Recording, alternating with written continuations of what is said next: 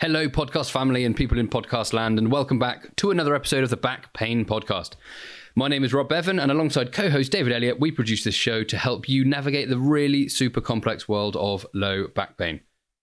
Joining us today is Adam Dobson, specialist back pain physiotherapist from South Tees in the UK, and we're discussing spinal stenosis, a common cause of pain amongst our listeners. Now, on today's episode, you can expect to learn if spinal stenosis is a normal part of aging. Why does it cause so much pain in almost 11% of people? Should I push through pain when I feel it? What are my best exercise options? And how many people end up having surgery for this condition? Now, if you are enjoying this podcast, I've got a huge favour to ask. Please share it with someone who needs to hear this information. Post it on Twitter or post it on Instagram. Please tag us at the Back Pain Podcast. We love hearing people telling us that they're enjoying the show. It means the world to us. But that's it from me. I'll leave you to sit back and enjoy today's episode, and we'll catch you on the next one. Welcome to the Back Pain Podcast with Rob and Dave, the only show geared specifically to help educate you about your back pain. We talk to the experts to bust the myths, break down the science, and give you all the top tips for living pain-free. So, if you're driving to work, tidying the house, or even laid up at home in pain, we have something for everyone. Hello everyone, podcast family and friends, and welcome back to another episode of the Back Pain Podcast. I'm delighted to be joined for the third time, I think this is, by Adam Dobson, specialist physiotherapist who's coming to talk to us today all about spinal stenosis. Now, Adam has just released a fantastic patient-facing booklet all about spinal stenosis and the top 10 things you should be aware of, or the top 10 things that you should know about spinal stenosis. So we brought him on today to talk all about this. I'm also joined by co-host and also fellow expert David Elliott. Perfect. Adam, we'll kick it straight off. Welcome back to the podcast. Thanks for having me. Third time's a charm. Third time's. So you're an expert by now, mate. Yeah, apparently so, yeah. I've done a few now. Mainly, about 50% is with yourselves, I have to say. But yeah, thanks for having me on. Man. We only invite people back when they're really great. So, it's a testament to you, mate. So, well, let's jump straight into it. So, obviously, you produced this booklet. A lot of hard work goes into these patient-facing materials. Aiming to educate people and clear up a lot of myths and misconceptions around certain conditions. And they've done a few on other topics. So, this one's about spinal stenosis. So, kick straight off into it. What is spinal stenosis? Yeah, so I think specifically lumbar spinal stenosis. I think the term spinal stenosis, it kind of covers a lot of different things. So specifically lumbar spinal stenosis. There's two parts to that answer. It's a bit of a tricky one, so I'll kind of break it down a little bit. The first part, I guess we'll use the words themselves. So lumbar refers to the lower back, from the bottom of the ribs down to just above your bum. Spinal refers to the spinal column itself, so they'll kind of stack bones. They create a hollowing that the spinal cord runs down between, from your neck all the way down to your bum. Towards the bottom of the spinal cord sends off several smaller nerves called nerve roots. These travel a little bit further down the spinal tunnel, and we'll call it the tunnel from now on, the spinal tunnel, before they travel down into the legs. Okay. Stenosis is Greek for narrowing, so a narrowing of the spinal tunnel, narrowing that may gently crowd or squeeze the lumbar nerve roots. So simply, it's a descriptive term for one perspective. It's not necessarily a diagnosis. It's an observation of a naturally maturing spine and age-appropriate change. So one part of the answer is its use as a descriptor of maturing changes in the spine. So that's the kind of terminology there. For the second part is when we start to use it as a diagnosis, which I think is a little bit different to that. Okay, a set of particular symptoms that reflect an irritation of the nerve roots. So it's not just a descriptive term there, which I think is a bit misleading. Without the clinical presentation, without those characteristic kind of symptoms, it's almost kind of saying, well, that 60-year-old person looks 60 on the inside. Okay, so we've got to be careful to kind of separate out what scans say and how that might relate to a problem that a person has. So that's what lumbar spinal stenosis is. What are the symptoms of this lumbar spinal stenosis, Adam? So when we can kind of we're looking at a person's presentation, we think there may be some lumbar nerve root irritation. There's kind of a plethora of different symptoms that people can describe: aching in the back, the buttocks, the thighs, the calves, heaviness in the legs, weakness in the legs, pins and needles, tingling, sometimes numbness in the legs. The hallmark of these symptoms is that they're produced with standing and walking, and eased with sitting and bending the back, usually because the tunnel is bigger when we're bending forward, so there's a bit more space for the nerve roots. Cramping pain in the legs is quite an reported symptom that's very common, cramping in the calves and the thighs at nighttime. So nighttime pain is quite a particularly kind of hallmark symptom. So these kind of symptoms, they're usually either positionally influenced or exertionally influenced, and this is important to the diagnosis. So they'll come on with a certain activity which might be very specific every time, or a certain position which, every time I stand up after 4.5 minutes, I start to get these symptoms, or when I walk for 250 meters, I start to get these symptoms. Is there usually a very definite kind of distance or onset, or can that change? Yeah, I think there'll be a general presentation of the patient. Usually the best accounts are when patients just tell us these symptoms without being prompted. What hurts, what doesn't hurt, what eases your pain, and there will be a general sense of, it's worse when I'm out shopping. Or I can bend my back and I have to lean forward. It's not that patients always make those connections, but I think if they just come naturally in the conversation, it's a little bit more clear.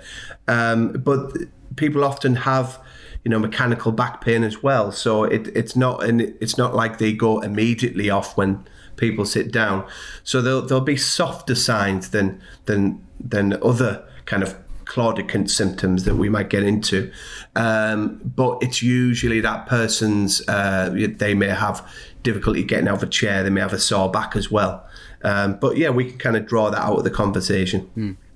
So I know in the document as well, and we'll tag this, or we'll link to the document in the show notes as well, you mentioned talking about a shopping trolley. So by that you mean kind of like a Tesco's, other supermarkets are available, a shopping cart, walking around Tesco's, leaning forward, that opens up the spine, so it kind of takes the pressure off it, or it reduces symptoms, so people can usually walk further. Is that what you mean, before the symptoms come on? Yeah, that kind of, like I said, that positional component to the symptoms, where people will notice that when they lean on the shopping trolley, the shopping cart, we're getting very American, aren't we, with that term? Yeah. The shopping trolley sign, as it's sometimes known as, patients will feel compelled to lean forwards.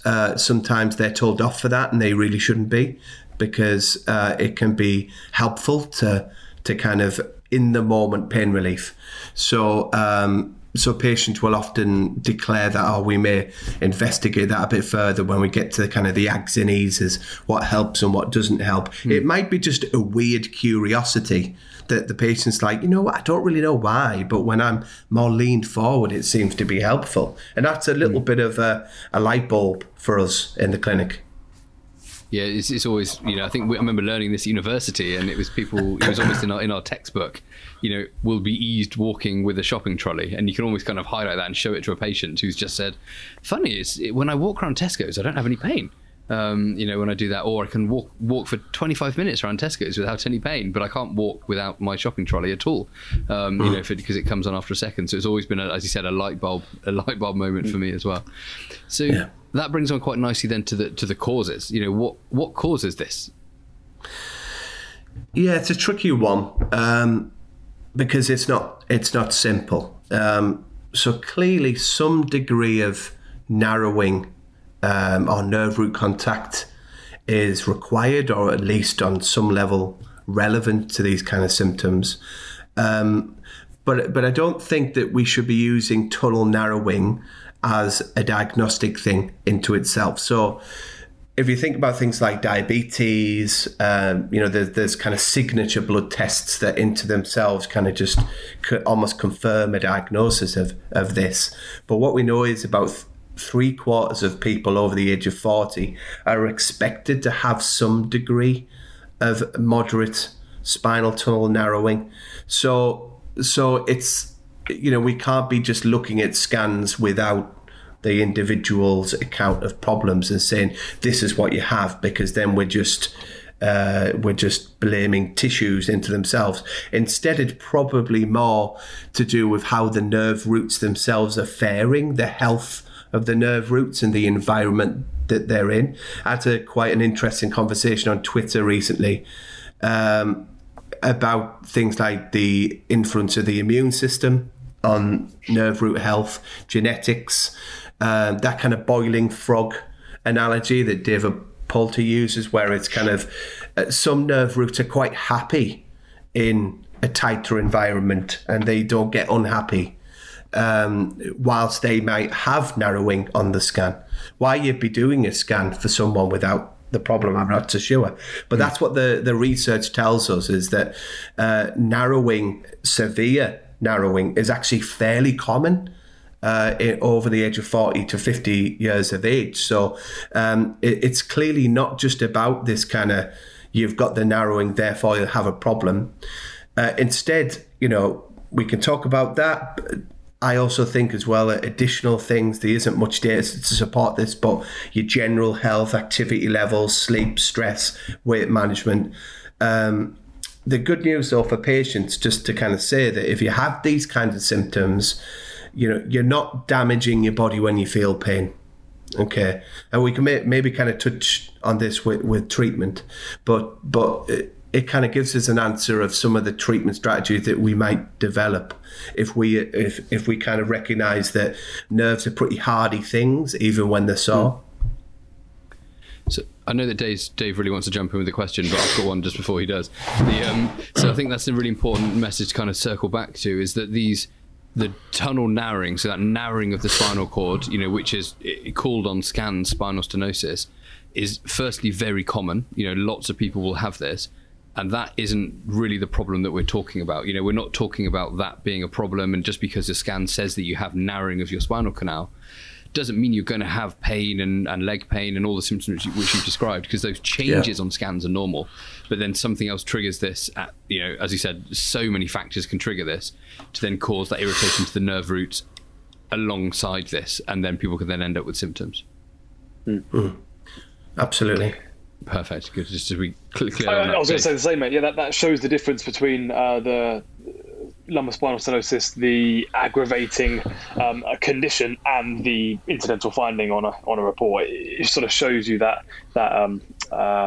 bifurcation that you talked about in your intro, Adam. Yeah. I think the term is probably incorrect. I think the clinical term putting the focus on the narrowing into itself, I think it's probably a misnomer, as someone would say. I think the more technical term, we don't need to get into this, is root claudication, which refers more to the symptomology, like sciatica does. If we can diagnose someone with sciatica, we don't need to know why the nerves are sore at this point, because it's not relevant to management. But we can hypothesize that there is some level of nerve irritation. And so root claudication, or the neurogenic claudication, but I don't tend to use that term, is probably more precise, more useful, and it's reflecting an actual problem that someone has, rather than just an observation on the scan. Adam, you mentioned that a possible difference between someone with incidental, so just background lumbar spinal stenosis, so a narrowing of their spinal tunnel, as 75% of the population has, and the difference between them and someone with that spinal stenosis pain, that root claudication pain, could be as simple as lifestyle factors to go alongside it. So both have a narrowing. Could be as easy as that. So you mentioned weight management, sleep, stress, well-being. Yeah. I don't think we have the data to support that quite yet. And the data for this problem is very early days. I think that a lot of the kind of neuroimmune, the biology of this is yet to be discovered or properly investigated. So these are just things that I feel generally probably will be borne out in time, and that we can be a little bit more certain that if they focus on this, that it will be helpful. But I just think generally, if it's good for your general health, it's probably going to be good for your like specific health. It can only be helpful. Sense. It's definitely not going to be a bad thing, is it? Yeah, not a terrible side effect. So what population tends to get this lumbar spinal stenosis then? Who are we looking at?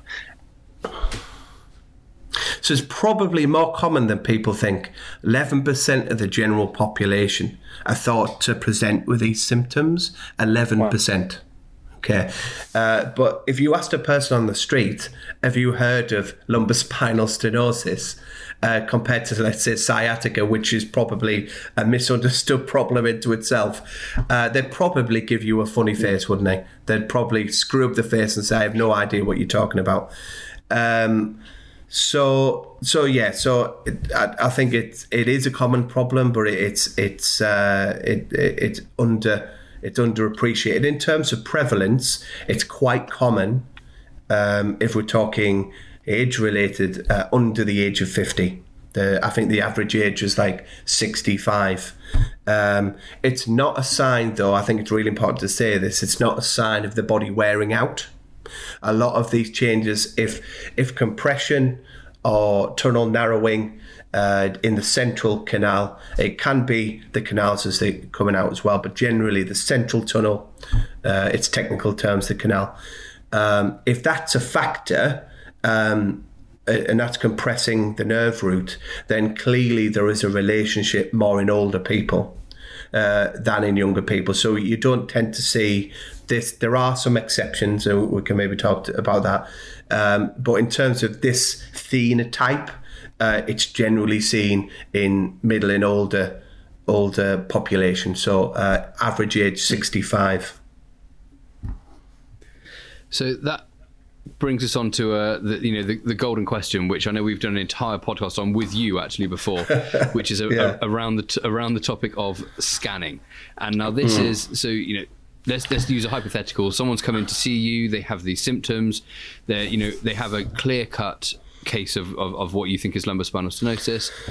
When do you scan them? When do you not scan them? Do you need a scan to confirm this, or do you just go off their presentation and the fact that you can be pretty confident it's not anything else? So the short answer is no. You don't need a scan to diagnose this, and I stand by that clinically as well in terms of guidelines and what have you. In order to do that justice, I would generally have your listeners check out our session on MRI scans. Goes into much more detail there, similar to sciatica. When scans are useful, and I'm not completely against scanning, it's just when I feel it's got some use for the patient or for us, is when we're discussing surgical planning. Okay, treatment options. This is a problem that some people, surgical routes might be an option. So at the very beginning of the consultation, we'll be maybe discussing a stepped approach to management, or what their preferences might be, what they've tried before, what we might get into. But it is something that, for surgical planning, it's not something that you would recommend injections for, generally because it's not advisable to try and squeeze a needle into the central canal. That would be probably very dangerous to do. Inadvisable. Yeah. Inadvisable, yes. But you do hear about injections. That's probably more for perineal root irritation as the nerves are coming out. But generally, for central tunnel stenosis, symptoms in both legs, it's probably not that advisable. I rarely refer patients with these kind of more typical symptoms for stuff like that. So imaging for serious pathology, maybe in a younger person, if they have some kind of neurological decline, or if there is kind of some sense that we might want to sit them with a surgeon. So we want to have a surgical target, and then we might want to sit in with a surgeon so they're on some level on the same page. If they don't ever want to consider surgery, why would I work them up to see a surgeon? Yeah, so it's certainly not a standard then. That makes sense. Not standard at all, no. So then what I can picture people asking, and picture people in our Facebook group kind of asking is how do you know then? How can you be confident that this is that and there's not something else? And could you, I know that it's quite probably a question, you could just get a scan anyway to be safe. Yeah, so the scan's only going to be relevant based on your presentation anyway. So on its own, it's not meaningless, but it has to be made sense on by someone who understands the implications of these things. And that is born out of how your problem's presenting, our understanding together of that problem, and then a dollop of clinical reasoning. So I would, talk patients through that process. I don't keep that to myself. I kind of say, look, this is what we're testing for this. This is what your symptoms are suggestive of. And hopefully this booklet will, and better good information out there for people and patients generally, will enhance conversations that people have, will increase the confidence that people put in clinicians, that they're using good reasoning.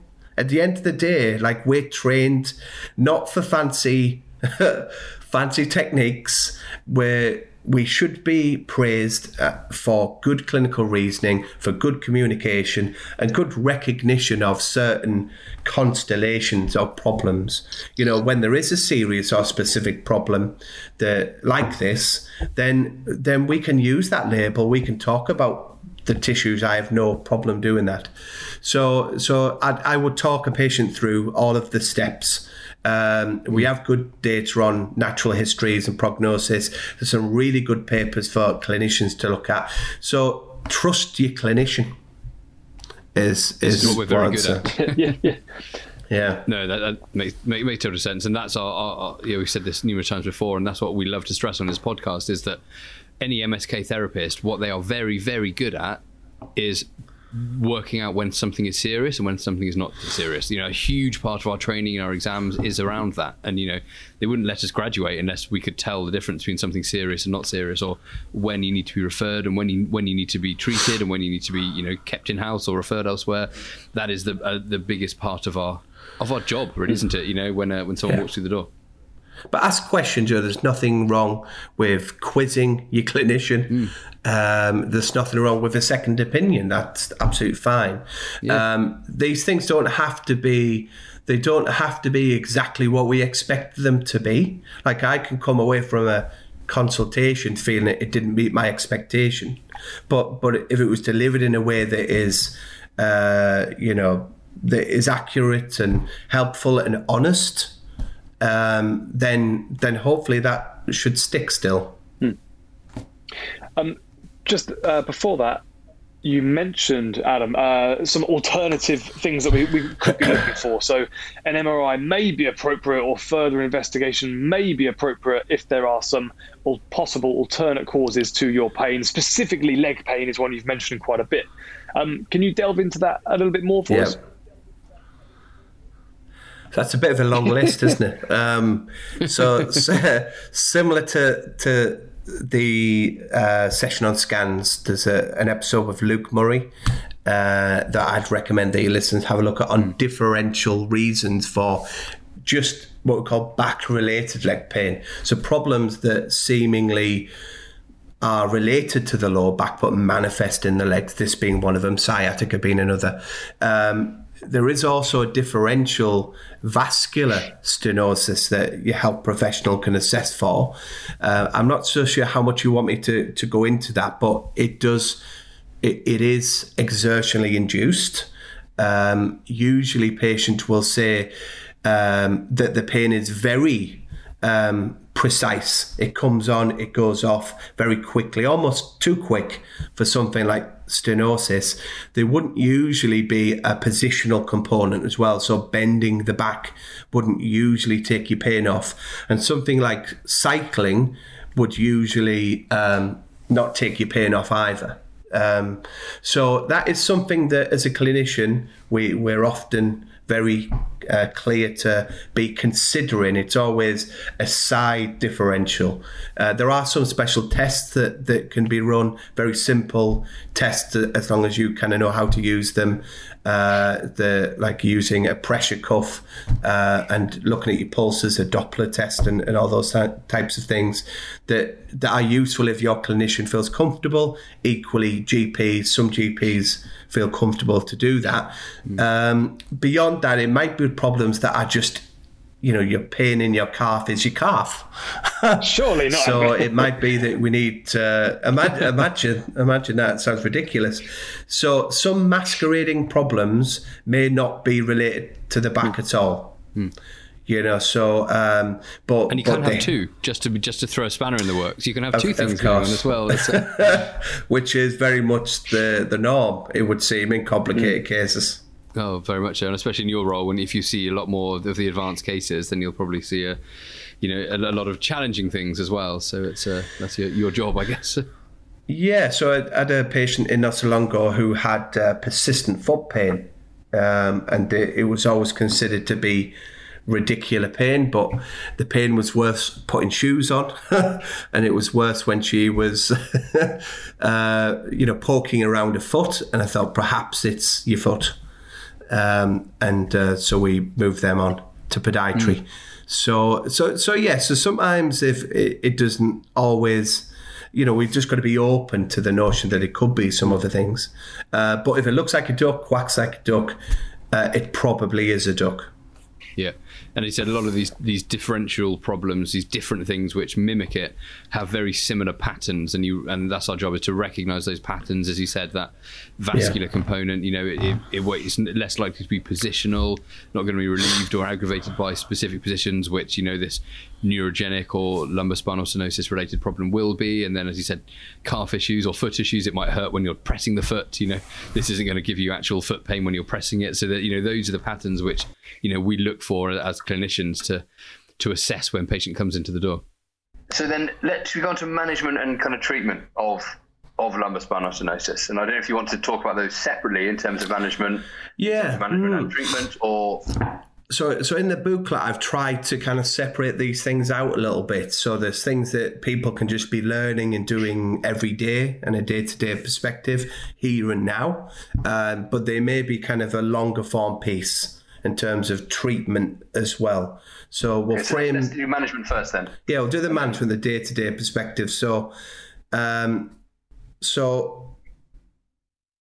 terms of walking, walking with leg pain is not harmful. That we've got a good body of evidence with vascular stenosis, which I did talk about as a separate problem, but there are some comparable natures to some of those things. There's a suggestion that there might be a vascular component to the health of the nerve roots, for instance.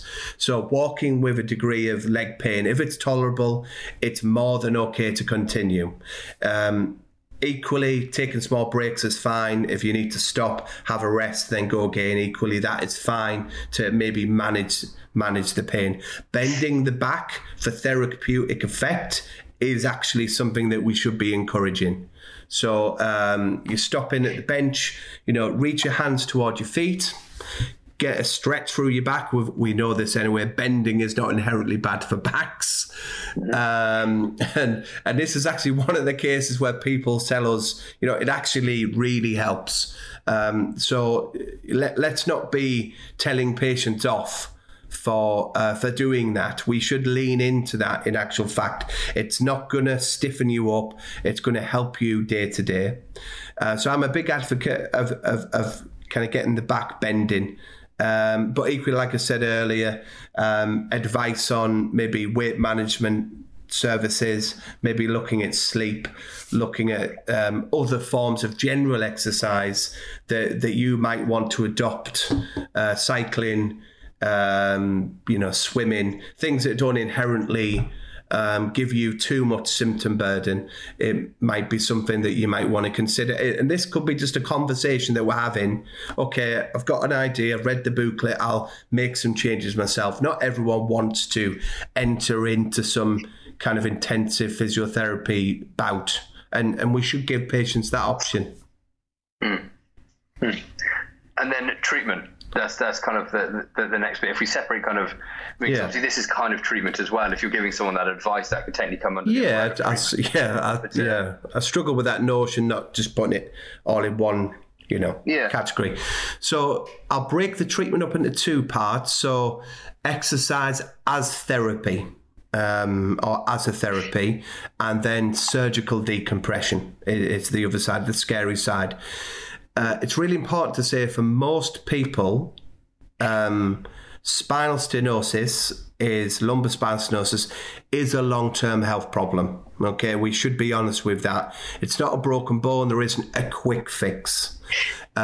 We may be looking at people's general function, pain reduction, quality of life.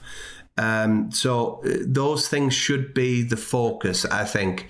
This notion that we can just turn the light off and everything will be fine is probably unrealistic.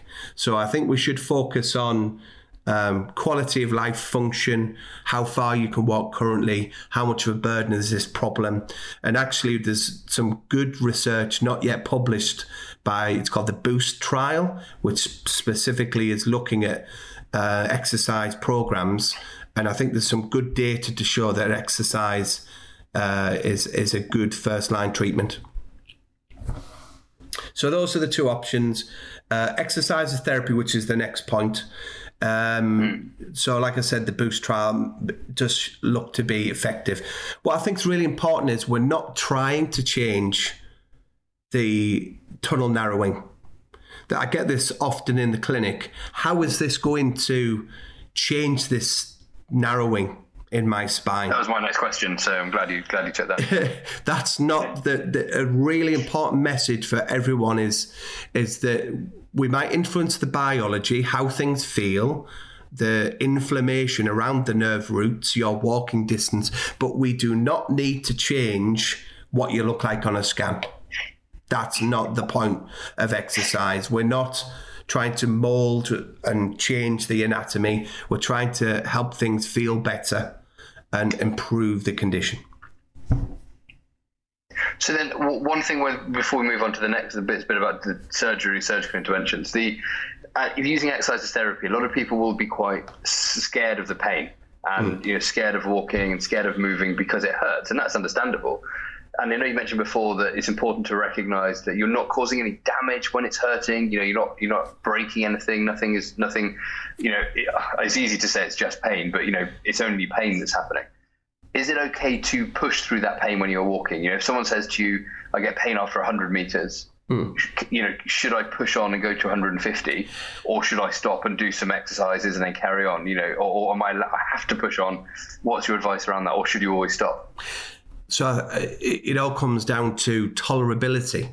So it's not that useful to put numbers on these things. I've found your 5 out of 10, Rob, might be different to my 5 out of 10. I think if the pain remains tolerable, acceptable, then it's okay to continue. If there reaches a point that it's not tolerable, it's not acceptable, then stop. Or revise that. A little bit of trial and error, a little bit of experimentation to find what your baseline level is. Working with a coach, working with a physiotherapist is a good way to explore that in a safe environment.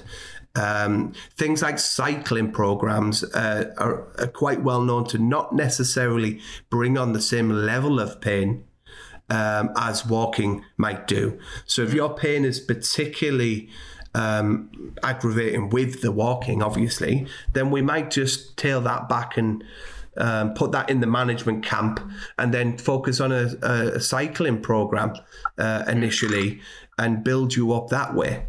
So it's fairly easy if you're open-minded to find that baseline level and find what works for you, and we'll might take a couple of sessions with a clinician to figure that out and get to know each other. Yeah. But there's no hard and fast rules there.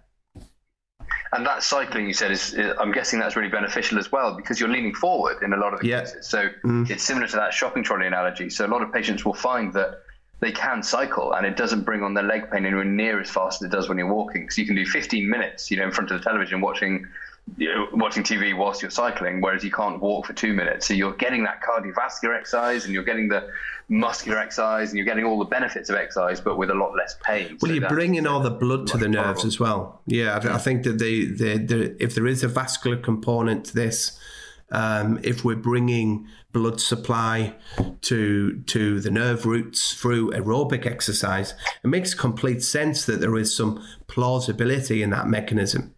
And maybe that's what's happening, is we're just kind of creating new blood supplies and nourishing the nerve roots, and well, actually creating our own therapy. Yeah, we'll have to give it a name, won't we? Yeah, a trademark. Otherwise, how can we sell it? Oh, dear me. Yeah.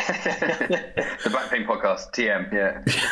The Back Pain Method. The Back Pain Podcast Method, TM. Yeah.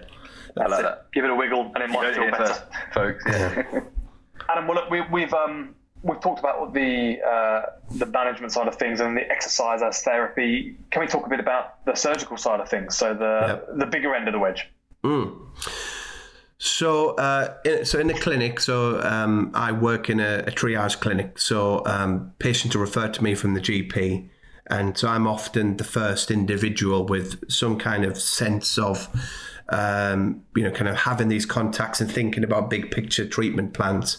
So surgery is often reserved for those with high degrees of disability, those or kind of high symptom burden.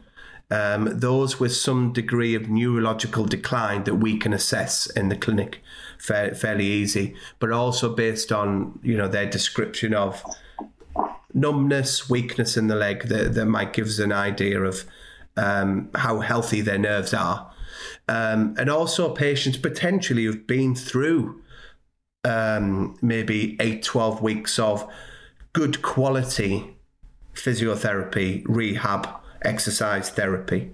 So some patients will move them on early, or will maybe want to have a little look at the health of the nerves on a scan. Other patients will belay to a period of physiotherapy, but also we'll need to talk about preference, won't we? So preference is a part of this. It's an elective procedure at the end of the day. Surgery of this kind is rarely essential. It's rarely a mandated thing. And when it comes to the science, it's a little bit inconclusive. We don't fully understand who benefits and who doesn't benefit. So some really good studies going on currently. And we need to present that in a palatable way to patients, that actually this is an option. It's what we call a laminectomy, which is removal of a part of bone at the back of the spinal column to reduce the pressure on the nerve roots, to decompress the nerve roots. So a laminectomy refers to the lamina, which is a kind of window of bone at the back of the bones in the spine. So that's generally the procedure to remove the compression or the squeeze on the nerve roots. But like I said, it's usually for leg pain. Wouldn't usually advocate that it would do a great deal for their back, but it's an option, and I do occasionally refer patients for surgical opinions once we've kind of done the workup, but it's a bit inconclusive. So we're taking away a bit of tunnel wall there to enable more space within the tunnel. Yeah, that's the easiest way. In the booklet, we explain it that way. There may be some plus-minus procedures that the surgeon might advocate, like a discectomy or something like that. But generally speaking, it's the ligament and the bone towards the kind of the back of the spinal column that they remove. So laminectomy is to remove the lamina. I think on our previous we did an episode with Rath Sundaram, who's a spinal surgeon, and he was talking about the ceiling. He's like you're taking away the ceiling of the bone sometimes, or the floor, depending on which way the patient was lying. And he said you're kind of lifting up the ceiling, or you're dropping away the floor a bit, and that just basically making a bit more space. And he was talking about it in terms of other procedures that are available, but not specifically spinal stenosis. But he used that kind of, obviously said to a patient, when you're lying on your tummy, it's the ceiling, and when you're lying on your back, it's the floor. And he kind of worked it around that way, and it made sense to kind of a lot of people. Yeah, we would use in the clinic, we would use a model to describe what we would be doing, but I think the focus should be on the nerve roots themselves, which why it makes exercise therapy a plausible, valid treatment.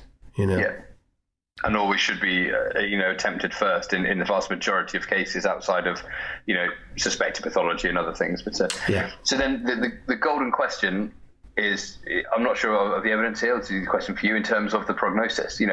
Most people who kind of have this, what is their long-term prognosis? Is this something which people will generally always have pain with? I know you said we're never going to change that tunnel, but do most people improve their function, decrease their pain? Yeah, so in the biggest study that's been performed, they looked at 10 years worth of longitudinal data.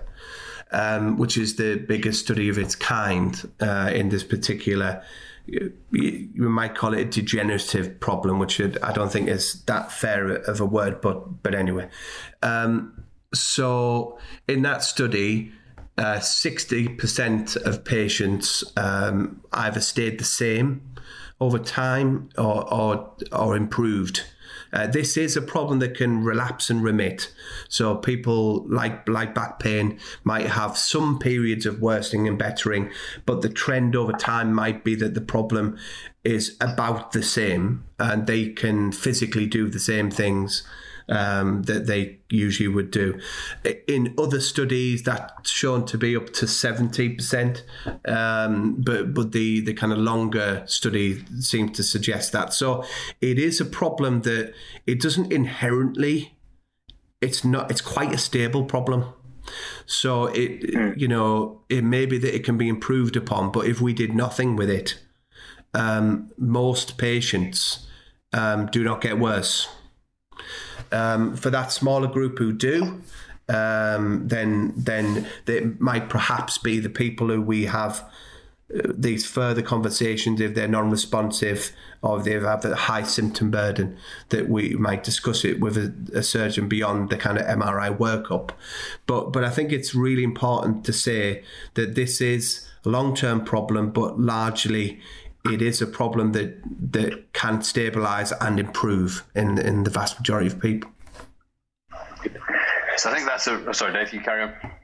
I would say that what a great way to end it, that even if you've ticked all the boxes, as it were, that Adam's gone through, you've agreed or you recognise a lot of the symptoms that we've talked about today, that doesn't mean that final point, that the end is not necessarily surgery. Surgical intervention is an option, but it is not the definitive end of that goal or of that pathway. There are other routes or other ways to take this. Yeah, I think that I was chatting to a colleague called Rob, name dropped him there. He's in the booklet. If we get to know people and we can come back to something and we can review it again and we can monitor it, maybe use a good outcome measure. The MSK HQ, for instance, gives you a value that talks about quality of life, function, symptom burden. We could then review that again in 6 months' time, and has that value changed? Where are you with the problem currently? So rather than seeing these as discrete consultations, maybe we can look at this problem over a longer period of time and therefore have better conversations about, look, this problem is it seems to be getting a little worse over time. Should we explore more of this support?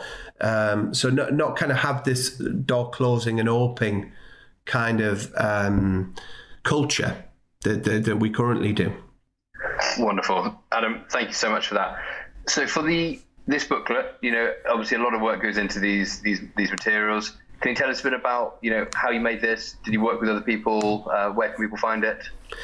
Yeah, so it's on our website, South Tees Back Pain.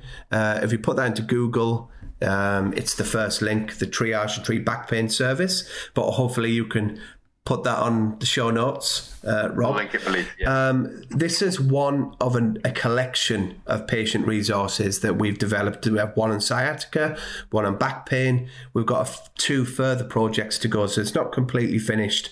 So you might want to check those things out. It might be something that's offered to you after a consultation, or it might be something that you can kind of go and seek out yourself if you think you might have this problem, and develop better conversations with your GP, clinician, physiotherapist, chiropractor. I've had a number of contributors over the last few years on these things. This one in particular, Anina Schmid, who is an absolute renowned researcher in entrapment neuropathy. Absolute superstar, actually. So very happy to have her name on the booklet. And then Rob Goldsmith is a specialist down in Wales, who has an interest in nerve related problems as well. So they helped me put this together. Tom Jessen has helped me with previous iterations as well. So he's just had a baby, so I left him alone this time around. And then just my colleagues. The trust has been amazing. The comms team, Emerson UK, which is the marketing team who helped me produce it this time around. South Tees NHS.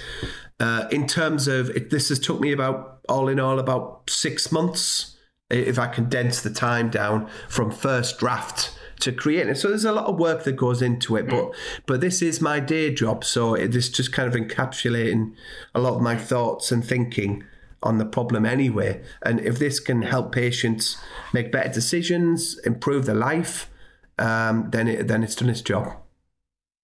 Yeah, and I think people underestimate how hard it is to get a very complex topic with a lot of nuances and a lot of caveats and a lot of ifs, buts, and maybes into some really clear, concise information to take away to give a good evidence-based overview of, as I said, what is a very complex topic. So good job, mate. Well done for that. Yeah, I think one thing to say on that, Rob, this is all scientific. This is sensible, honest, scientific information. So we did a lot of research to make sure that, the stats and statistics are all accurate, and that we've, like you said, we've got that nuanced blend of accurate information, but not scary information, not technical information, but it is very much evidence-based information. Yeah, brilliant. And I said we will link to this in the show notes below, and we'll also link you, Adam. Where can people go to find out more about you? Are you arguing on Twitter like the rest of us? Are you arguing on Instagram? Always. Argue on Facebook? Yeah. So I'm on Twitter mainly, Adam Dobson 123. I think it is. And then that's the main place to find me. And then our website, South Tees Back Pain, into Google is where a lot of these kind of documents live in terms of sharing with patients. So those are the 2 main places to find me, I would say. Yeah, you are Adam Dobson 123. I just double checked. So that's at Adam Dobson 123 on Twitter. Yeah. There's 122 other Adam Dobsons out there. That's incredible. 100. Got there before you, eh? What, on Twitter? Yeah, you have to have 123. Oh, blimey. I didn't get that one. God, I wasn't very quick there, was I? Yeah, I wonder how many they were all gone, weren't they? They were all gone when I... That's it, yeah. Already taken, damn it. Already taken. We'll have to reconnect. Oh, yeah. Send them all a message. Hello, chaps. Yeah. Very good. It's taking a turn. Adam, thank you so much for joining us. Thank you, Dave. We really will share that. It's such a fantastic and really concise resource for anyone to check out. So, guys, do go and follow that link and check it out. It's much better than trawling through Google and trying to make sense of it all yourself. Lovely. Thank you. Thanks, chaps. So, Adam, thank you so much. Rob, as always, thank you for steering this. No worries. Thank you, Dave. Thank you, everyone, for listening. This has been the Back Pain Podcast. Over and out, guys.